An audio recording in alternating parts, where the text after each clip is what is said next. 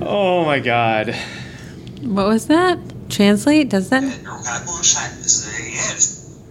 that back? Oh, that's back.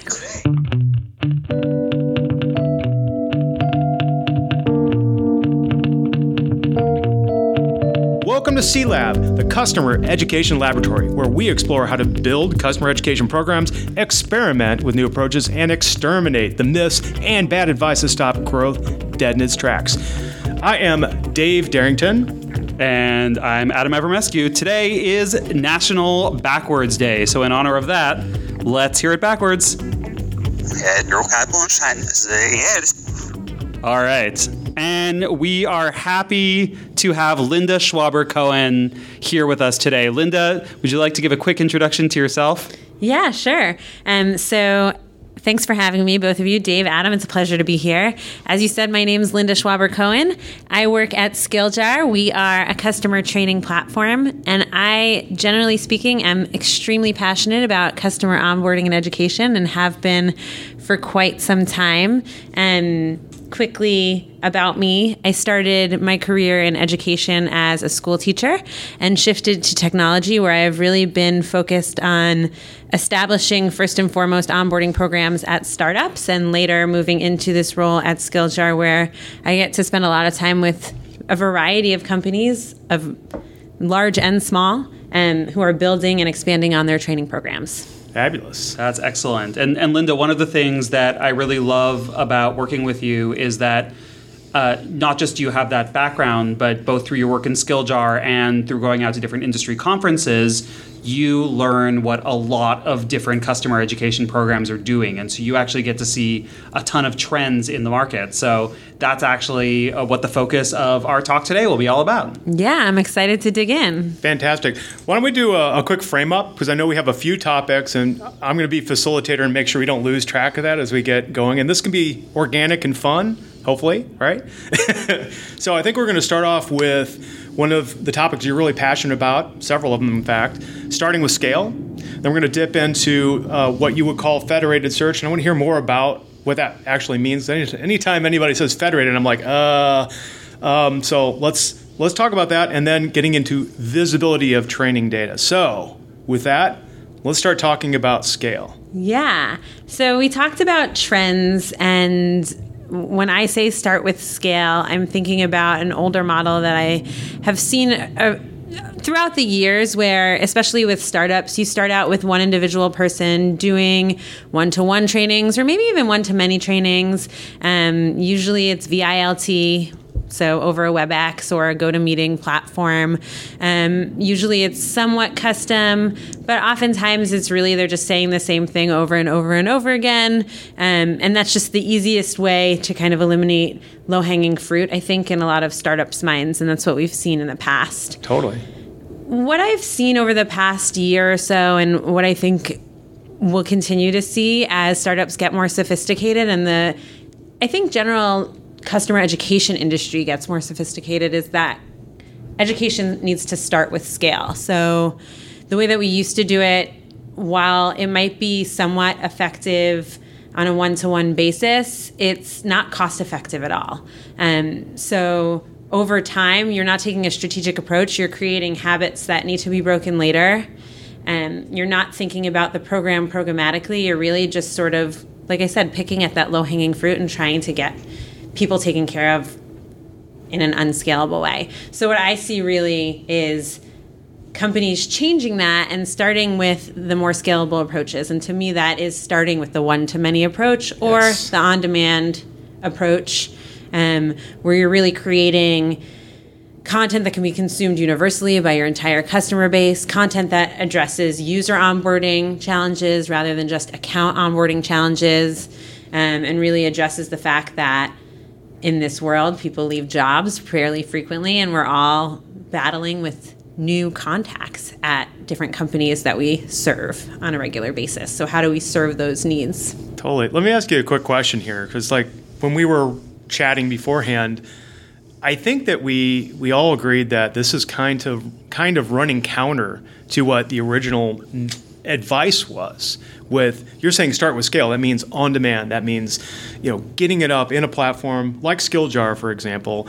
And even when I started out doing this years ago, it was start with instructor-led first. So that's kind of a bold claim, but I think all of us in the room have done it that way, and it's different for every company. But I support you on that because I'm doing it I've done it in 2 different companies.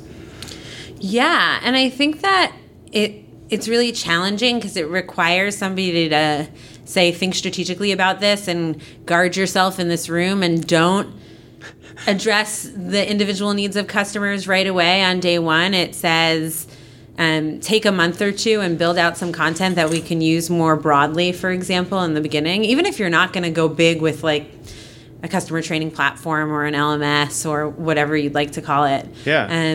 It requires taking the time to plan.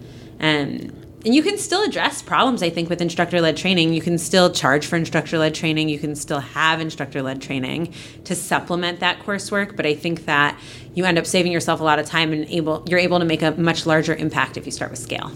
We talk a lot on this show about the idea of myths and received wisdom that gets passed down to training professionals, and a lot of it is we do things because that's the way it was done, and it seemed like part of the reason that we start with instructor-led training or even just one-to-one customer training is not just because it's easy, but it's because it always has been done. So I definitely see the same trend that you're seeing where that's starting to shift and people are starting with a more scalable approach. But one argument that I've heard for why you might want to start with ILT or something that's more one-to-one is because it gives you more of a platform to experiment and to iterate, and it's much easier to change something that you're delivering one-to-one than if you go and produce this whole e-learning course or certification program or something like that, and then you have to go back and change that. Have you seen customers iterating their way towards starting with scale, or is that too heady of a concept? No, it's totally reasonable, and actually it's so great that you brought that up, because one of the reasons that I think people were resistant to starting with scale was because e-learning in the past was an Articulate module or a Captivate module, and it was SCORM, and it was difficult to develop, and you needed a specialist who could create that content. But I think that customers are a lot more forgiving with regard to content quality these days, especially in the tech realm where all 3 of us tend to play in. So you have this ability to even just take a webinar. I call them deconstructed webinars. I slice them up, serve them in a platform that people can kind of eat them up in a more bite-sized way. Yeah, whatever. Call it micro-learning, call it whatever you want. Call it chocolate-covered pretzel bites. Yeah. Peanut butter filled stars, and you'll be ready to go. There you go. Yeah. Right, we're going to deconstruct it.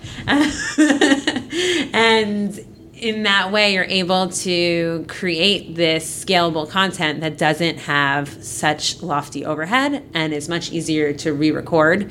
So in the hour that you would spend doing a one-to-one training, you could have recorded something that's maybe a little bit more generic.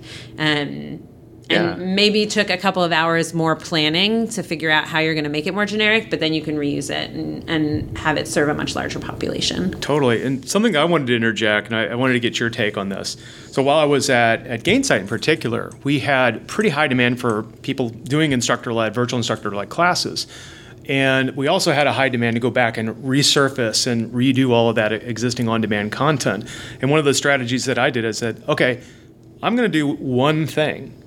And what I ended up doing for that was I did those virtual instructor-led classes, and then I literally cut them up and put them and updated my on-demand on the fly. So every time I did it, I put the latest, and then did it again and put the latest. And that way it was constantly being resurfaced, and I was doing both things at once. I didn't have to worry about it. So I'm interested in your take on that. Is that a strategy that any of your customers use? Yeah, for sure. And actually, when people ask me how to get started with an on-demand strategy, it's usually the first thing that I recommend, because it's much less intimidating to get started.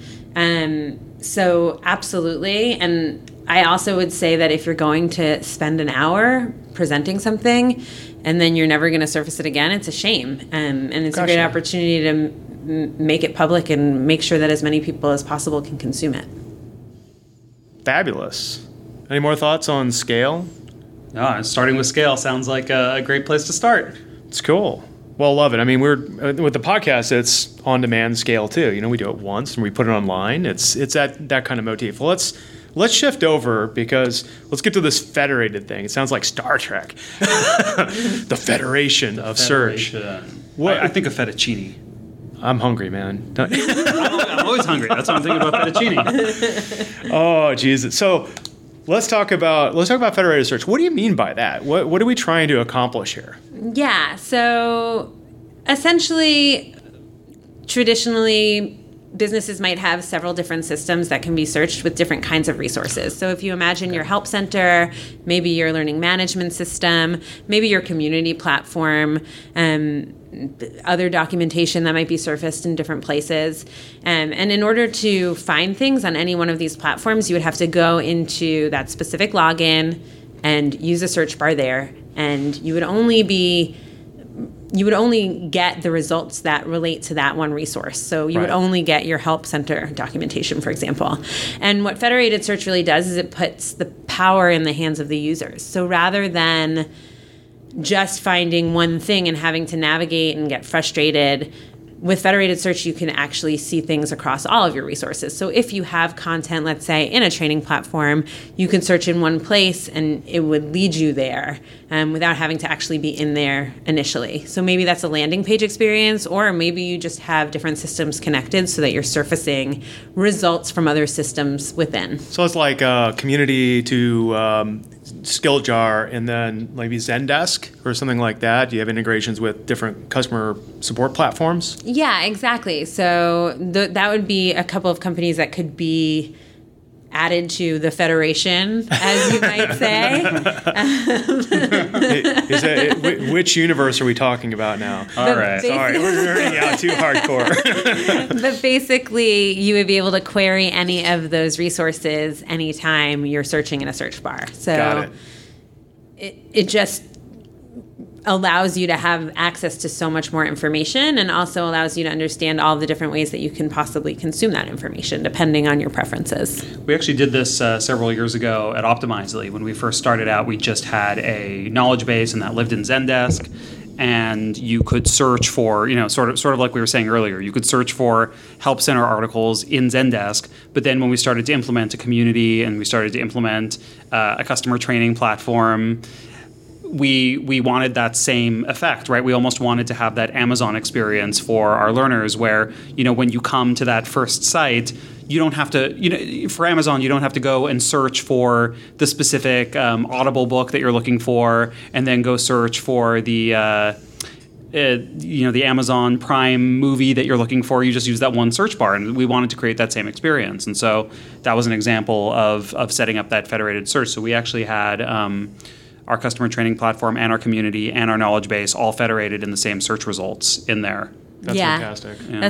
That's a great example, and that's exactly what I mean. And on top of that, you can just make sure that that specific search technology is being surfaced in all of the different platforms that you might be using. So regardless of where you might be, I'm basically using the same search engine through whatever third-party federated search technology I might employ. Speaking of that, of the third-party technology, are you seeing people try to homebrew these systems using an algorithm on top of like Solar Search or Elasticsearch or one of these more, I don't know if they're open source per se, but like one of these third-party technologies? Or are you seeing people go with more of like the vendors like Algolia or Imbenta, or I'm sure there's other names out there that I'm forgetting. Coveo is a big one as well. Coveo, yeah.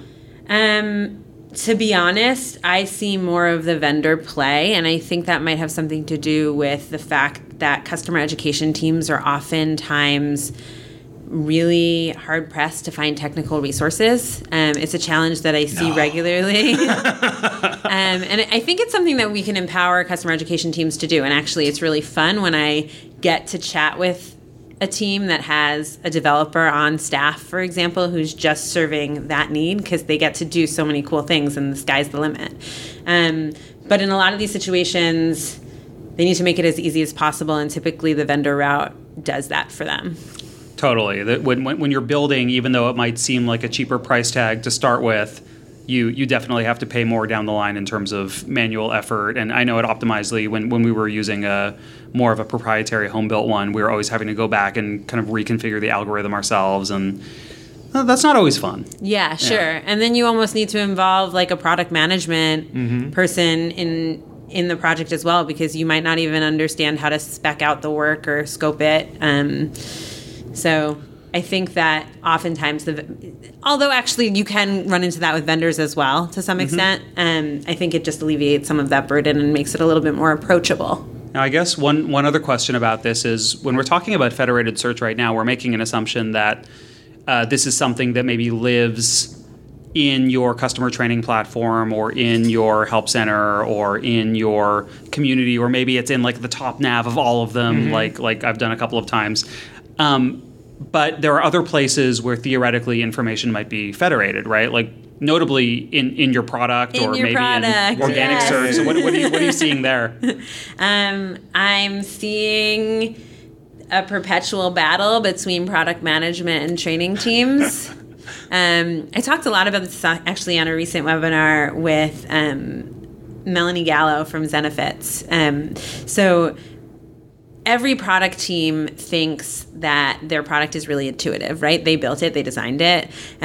So for them to think... we're all going to laugh now. It's literally like the first paragraph. Friends. The first paragraph of my book. Yeah, there you go. So it's a really common thing that we see really frequently, is this product teams just assuming that everybody should be able to hop into the product and know how to use it because they built it and it's easy and it's intuitive.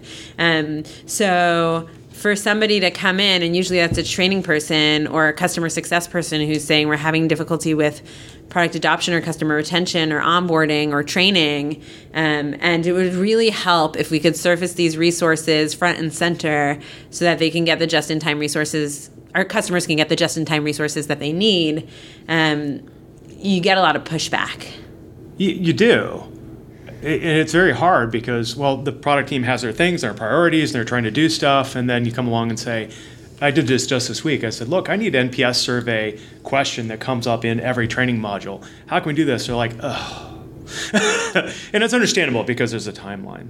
Yeah. And they want to build new products, right? They want to build new features. And oftentimes, and I think this is another one of the interesting challenges, is how do you get training to be thought of as a product? Yeah, but look, we got a copy of Adam's book right here. Dave's rifling through it. And I remember reading today something out of that. And one of the statements that I know I've made in the past is that customer education is a product. It is. You can theoretically sell it if you need to, but if I challenge my product team to think, look, I'm kind of like a product manager in that I'm building and articulating all these concepts and putting them in a place. And in fact, we have a platform right now that's very dev heavy, and so our product people are starting to see, oh my gosh, okay, that's wrong, that I can help with that, and they're starting to get really engaged in the customer education development process, which blew my mind. But yet it's very challenging. It is a product if you start getting product to understand that. Yeah, it's a good sell. And although this isn't very popular among especially smaller companies who are really struggling with customer retention or focusing on customer retention, one of the best ways to get your product team to see training as a product is to charge for training. Because if you have a line of cash coming in as a result of whatever you're producing, then it's something that they can actually justify working on. So it is something to consider. Actually, some of the most robust teams that I've had the pleasure of working with when they're implementing SkillJar and implementing programs in general that have huge teams of resources, like a project management resource and a product management resource and a dev resource, those are the ones that are going to be collecting revenue for training. Yep, that's something to aspire to. Yeah. Depending on, and it doesn't work for everybody, but I'd like to have a budget.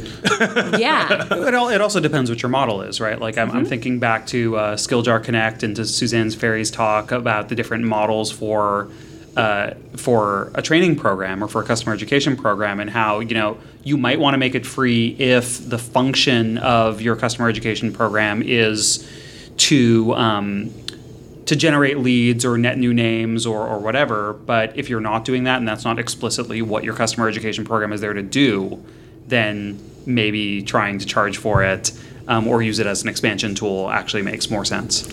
Yeah, and I don't think they're I don't think it's mutually exclusive. Like, I don't think you have to have one or the other. We see a ton of freemium models in training.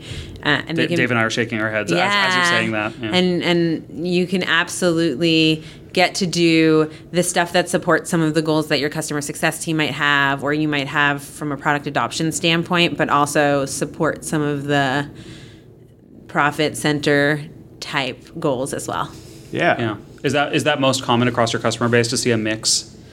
I don't think most of our customers are charging for training today. But it sounds like maybe they should. If they do, Maybe. it is a mix, mostly. Yeah.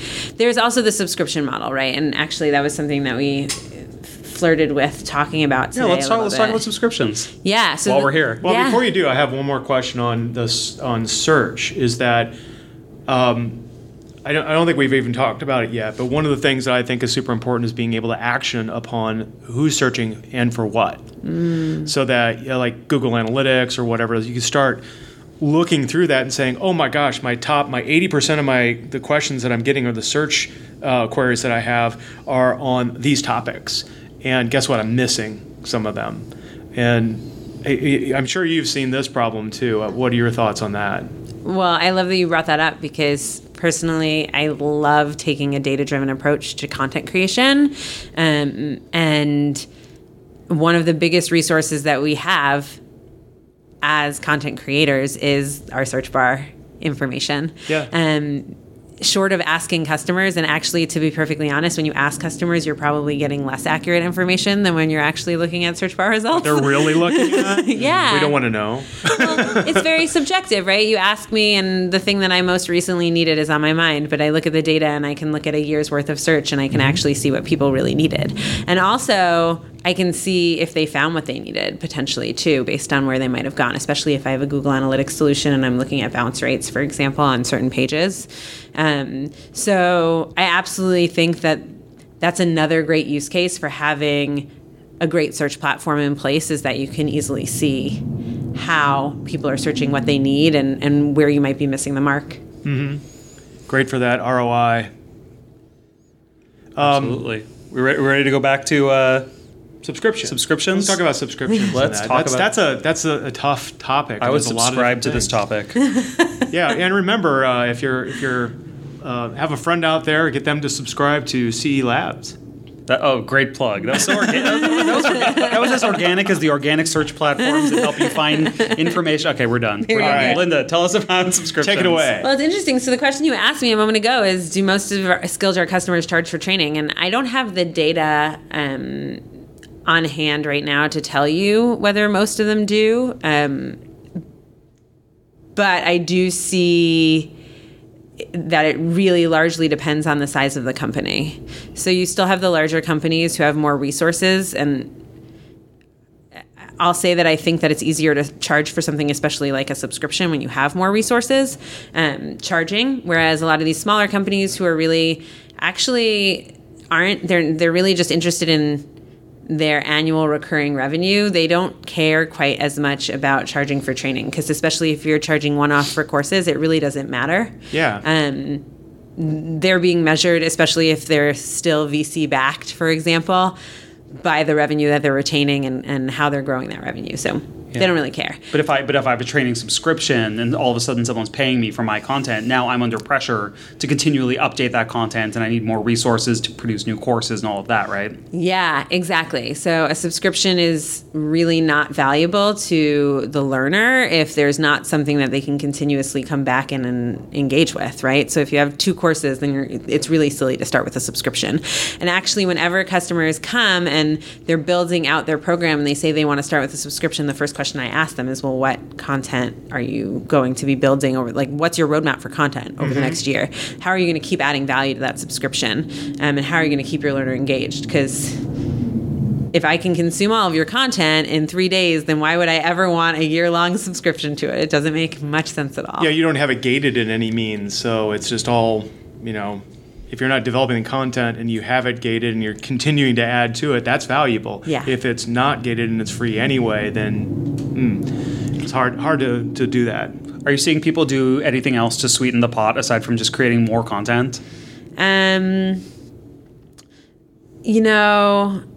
I've seen a couple of interesting, I would say, attachments of training to different kinds of subscriptions.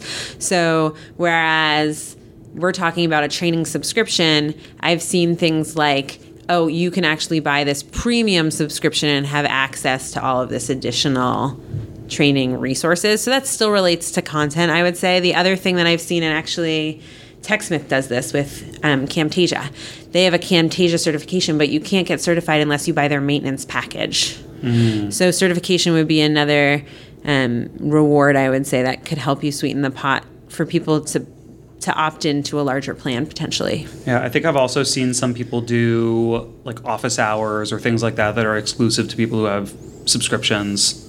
So I don't know if that's content or not, but that's definitely time that's being dedicated to people who are investing in a higher degree. Yeah, and I say that's a great way to do it if it's an open office hour and you're not committing to deliver 5 hours of training within the year of your subscription. Yeah. Because then you have to keep track of what you delivered, and there's, I think, some procurement. Revenue recognition. Yeah, you have to take care of all of that stuff. Exactly. And that presents a whole slew of other challenges. So I think subscriptions should be really purely on-demand offerings with maybe another thing that people can opt into and enjoy the benefits of, but not that you're committing to anything live. That's fun. And I know your platform could definitely handle that. I wanted to mention one of the things I've seen recently came out of Patreon. And I've noticed, and obviously we're big into podcasting right now, and I think that there's a lot of other modalities of training and for customer education that we really haven't been diving into yet. Podcasting is a big deal. So one of the things that I have done with Azuqua is had the Connector podcast, and we do that on a regular cadence. Patreon now has a way to surface a paid podcast. So it's locked down, and if you subscribe to it and pay for that, then you get this special thing. It's like the Slate Plus model. Yeah, it's interesting. For business, I don't know if that would work quite right at this point, but it's just an idea. There's all these different ways that you can feature additional content and make a revenue stream off of it. Absolutely. And I think that there's opportunity to get creative as long as you're careful about what you're contracting into that subscription. Right, you don't want to promise anything crazy or be writing custom SOWs for each subscription. Exactly. So as long as you're able to make sure that you can fulfill whatever commitments you're making, you're set, I think. So maybe this is an off-the-wall question, but as we were talking about this, I just started thinking orthogonally. Ooh, wow, math. There's your word of the day. Or geometry. Yeah, it is geometry. Everything's geometry. Well, no, here's what I'm thinking about. Like, you have all of these companies who are moving towards a trend of offering training subscriptions. And one thing that reminds me of a little bit is the fragmentation of the on-demand video market. Right? Because it used to be in the old days, you'd go to Blockbuster and you'd get your video, and that's the equivalent of us going and delivering ILTs. And then all of a sudden, you started to see these different streaming networks pop up, right? And so you'd get your Netflix subscription, and maybe you'd have a Hulu, or maybe you'd have an Amazon Prime. But now you're starting to see CBS on demand, and Disney's going to have one. And there's just going to be this big fragmentation in the market of streaming subscriptions, and one of the predictions that people are making is that's going to reduce consumers' tolerance to actually subscribe to all of them, right? Because now all their stuff isn't in one place. So I guess one thing I'm wondering is, like, do you think something like that will end up happening if more SaaS companies and more tech companies are moving towards on-demand pricing models for their training? Are people going to start? Is that going to backfire, and are people going to want to say, hey, just put this all on LinkedIn Learning, or put this all on Udemy, or put this all on, Yeah, it's a fair question. But I think that every professional uses a finite number of tools or software or, generally speaking, products. So my hope is that fatigue is limited by what each person specializes in. And what I'd say, and one of the values of subscriptions from this perspective, from the business owner, the person who's selling the subscription, is that when you sell a subscription, you have an opportunity to sell it at the point of sale of whatever other contract you're selling.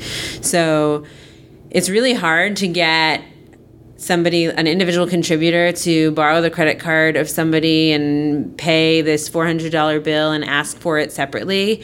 But if I'm an executive and I'm making a large investment in software because I want to see specific results, then at that point, it's much easier to convince me, for good reason, that it's also worthwhile to tack on this much smaller fee that will actually help all of the people in my business become successful with that investment, and thus make it worthwhile. So I think that from a buyer perspective, subscriptions can be really compelling because they can just help make sure that the resources are available for your team members to succeed.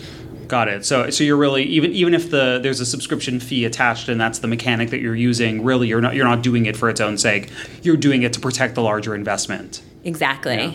It's in some ways insurance, right? It's how do I make sure, and we could argue probably for a full hour about the value of insurance for a variety of reasons, but that's, I think, what it is for an executive. It's an ability to say, this is how I'm going to ensure my investment. I'm going to make sure that everybody knows how to use it. And the alternative, or the traditional alternative, is spending loads of money on an in-person training that people forget before they even have fully implemented software. Well, next time all three of us are sitting in a room together like we are right now, I will talk to you about the merits of investing in life insurance as an investment policy. Oh my gosh. Sounds good. I look forward to that. All right, day. but no, we're talking about hard results, and that's actually a really good transition, I think, into our last trend, which is really around the way that we measure the value of training. Do you want to talk to us a little bit about that? Yeah. So we've talked a lot in various forums, like you and I together, all three of us, I would say, actually, about just being able to look at data and understanding how training is really making an impact on the business. And anybody who's heard me speak about data hears me talk about the merits of completion rates, and a variety of other vanity metrics around training. But what I see... Vanity metrics. I like how you say that. There you go. What are you going to... Scorn in her voice. But what I see changing, and what really excites me, because I think it gets training a bigger seat at the table, or a better seat at the table, is the ability to truly understand how training impacts the larger business. And in order to do that, you have to get training data out of its silo. And it could be one place, right? So it could be your LMS. We could be saying training data and mean things related to Help Center as well. It really depends on the scope of your program at your organization. But what we're seeing is really just companies doubling down on their demands for visibility into training data, and training teams getting wiser about how they demonstrate usually correlations, but they're still powerful. Causation's what we want, and that's hard to get to. I would almost argue it's impossible, but it's very, very challenging. It depends on what you're looking at. But what you're seeing is real proof that trained customers are better customers. And to me, that means that they're spending more money with your business, that they're renewing at a higher rate, that they're adopting your product more, that they're using your product more, and maybe they're even using it more effectively. So depending on how you're measuring it and what tools you have in place to truly analyze your data, you're getting training out of its silo. You're putting it in, let's say, your business intelligence tool, and being able to analyze it alongside other data and really truly understand trends in your customer behavior. This leads me to a thought, and I remember I was at a SEDMA conference, maybe a year and a half, 2 years ago, and I don't think you were there. I think it was Molly at the time and Pat Durante. Was it Pat Durante? Yep. They had talked about a topic that I was really excited about, which is integrating the training and customer education data into Gainsight at the time. And it was funny because I was so excited. That's where we met. That's where we met, frankly. And I was so excited. This is our backstory. I was in that room too, and I remember that time. Oh my gosh. But the point that I was trying to make, and that we've talked... I'm really into the idea that we're just going to slowly roll out pieces of our backstory over the episodes. Like superheroes. Yeah. Oh yeah, we need to roll that into customer education heroes and capes. No. So the thought was, I'm really passionate about this idea, and I know you have an integration with Salesforce. And by merit of that, it's an integration into Gainsight. And the thing that I was so super stoked about, and I won't go into detail, other than to say it was really cool to be able to give a customer success team all of my training data normalized and by learner so that somebody wouldn't come to me and say, hey, Dave, where is Jane at in this such and such a training? And I go, well, quit calling me, bookmark this link. And in a Gainsight dashboard, which is the education dashboard, they see everything. And they can even get down granular. So is that the kind of thing that you're talking about with sharing across silos? That's absolutely a great example, and we have a lot of customers in common with Gainsight and other customer success or customer health software. I would say absolutely. There's two pieces of that. So usually I think you first have to prove the value of training before you can prove that activating customer success professionals around training is worthwhile. So what I mean by that is essentially there has to be some work done in a separate tool to say training is worthwhile and this is why. Because in the case of Nintex, for example, customers who are trained their ARR is 153% the ARR of what we typically see. Yeah. So, and that's a stat that they're really public about and really excited about, and we are too. And the reason for that is because we know intuitively that training matters, but it's hard to show that across an organization and say, give us more resources to invest in this. Because it takes resources to integrate your training into Gainsight, regardless of whether or not it's simple in a system like Skilljar. You still have to. It's not simple, really. Right. You still have to do it. And you also have to, it's straightforward, but you also have to invest in saying, okay, customer success professionals, if you see that training isn't happening, these are the steps. This is your playbook. This is what you're going to do to make sure that customers get in and get trained, because we know that a trained customer is a better customer, and this is the outcome that you will get if you do this. We took a similar approach when I was at Optimizely with really trying to spend a lot of time showing that attribution. And again, we can talk about correlation and causation until the cows come home, and I don't think we'll ever really, and I say moo to that. That's probably a different topic for a different time. There are some companies that really insist on being super rigorous about causation, and you're right, Linda. Like, I don't know how provable that really is when renewal is such a messy team sport. Yeah, but we really wanted to show at least that our customers who were trained were overall healthier in terms of their adoption, their renewal, all of those things. And then when I moved over to Checkr and we were first starting the program, one of the things that really helped us was to be able to connect our Skilljar data directly into our data warehouse, because frankly, that's something that took it took a long time at Optimizely for us to build the right data pipeline and to get things into our data warehouse to be able to do that reporting. And so the fact that we were able to use a solution that essentially piped that in allowed us to get that into our data visualization tool quicker, let our data engineers work on it quicker, let our analysts analyze it quicker. So that was really helpful and let us, I think, skip a few steps. I'm curious what you're seeing in terms of your customers connecting data out of Skilljar into other systems of record or into their data warehouse. Yeah, we're seeing it a lot, and it's becoming more and more popular, I think, over time. And what I would say is that there's an endless number of analyses you can do once you get that in there. So depending on what other tools you have that you're using to pipe data into your data warehouse, you'll be able to learn new things. A great example that I really love is looking at how likely is somebody to submit a support ticket on a specific topic based on whether or not they've taken training on a specific topic. So one of the easiest ways to show the ROI of training is to demonstrate a reduction in support tickets. Call deflection. Yeah, call deflection. It's hugely expensive. It's for a company. To support your customers, essentially, when you have to have like real people answering questions. So being able to take that data and say, wow, actually a customer who took this course asked far fewer questions that relate to this topic, and over time be able to see that across all of the topics that you're offering training on, I think is really powerful. And that's one small example of how people are using data warehouse capabilities with Skilljar. That's amazing. And I think one of the biggest challenges here, and I remember going through all this at Gainsight and now again at Azuqua, tooling all that up, finding the right platform to do it, connecting all these systems is a bear. But once you've got it, Like one of the dashboards I made at Gainsight was as a causation dashboard. And what I did is I looked into Salesforce and I looked at my accounts and I looked at the learners and they were coming out of my LMS and I joined the two. Now, this took a lot and there's ways to make that easier for you. But in joining them, I can make a dashboard, and you could do this like in Gainsight, you could do it in Tableau, you can do it in any kind of BI tool that allows you to do those kinds of things. But what was cool is I showed ARR associated with people that have had at least one or more learners go through a customer education program versus ARR for those accounts that have had nobody. And I put that in front and center in an executive dashboard, and people are like, oh.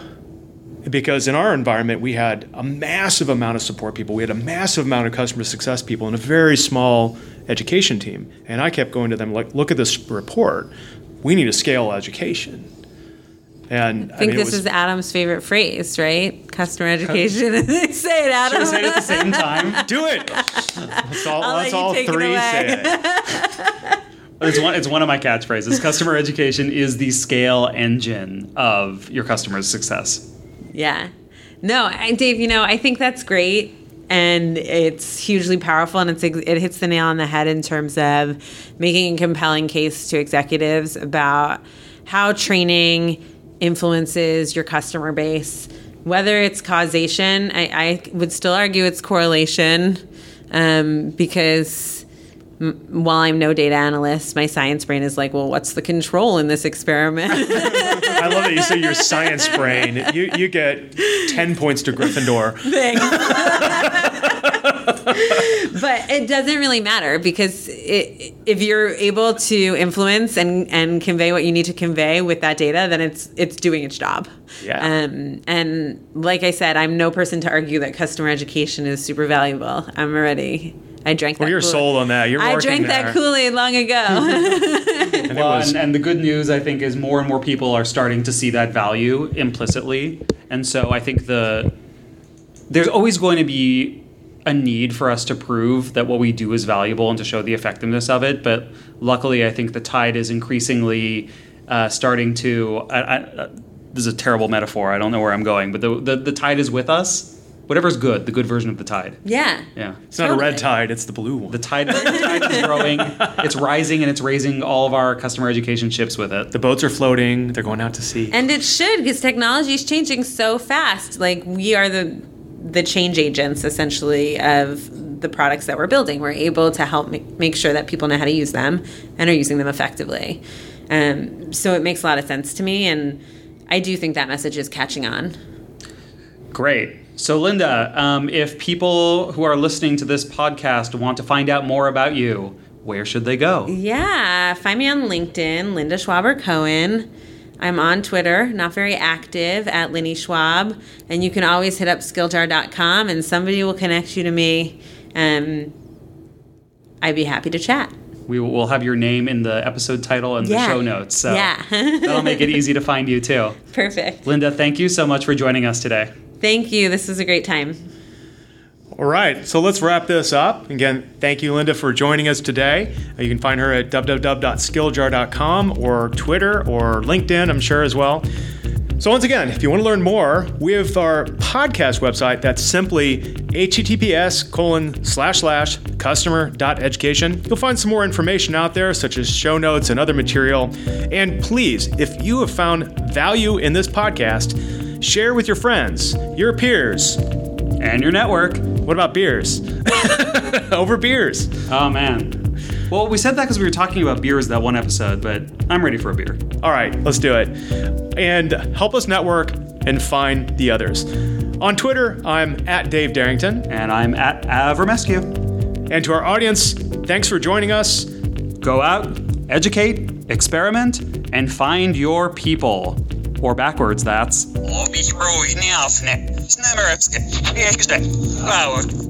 Thanks for listening.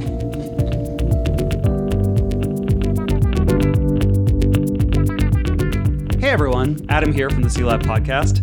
I'm proud to announce that I just released a new book. It's called Customer Education: Why Smart Companies Profit by Making Customers Smarter.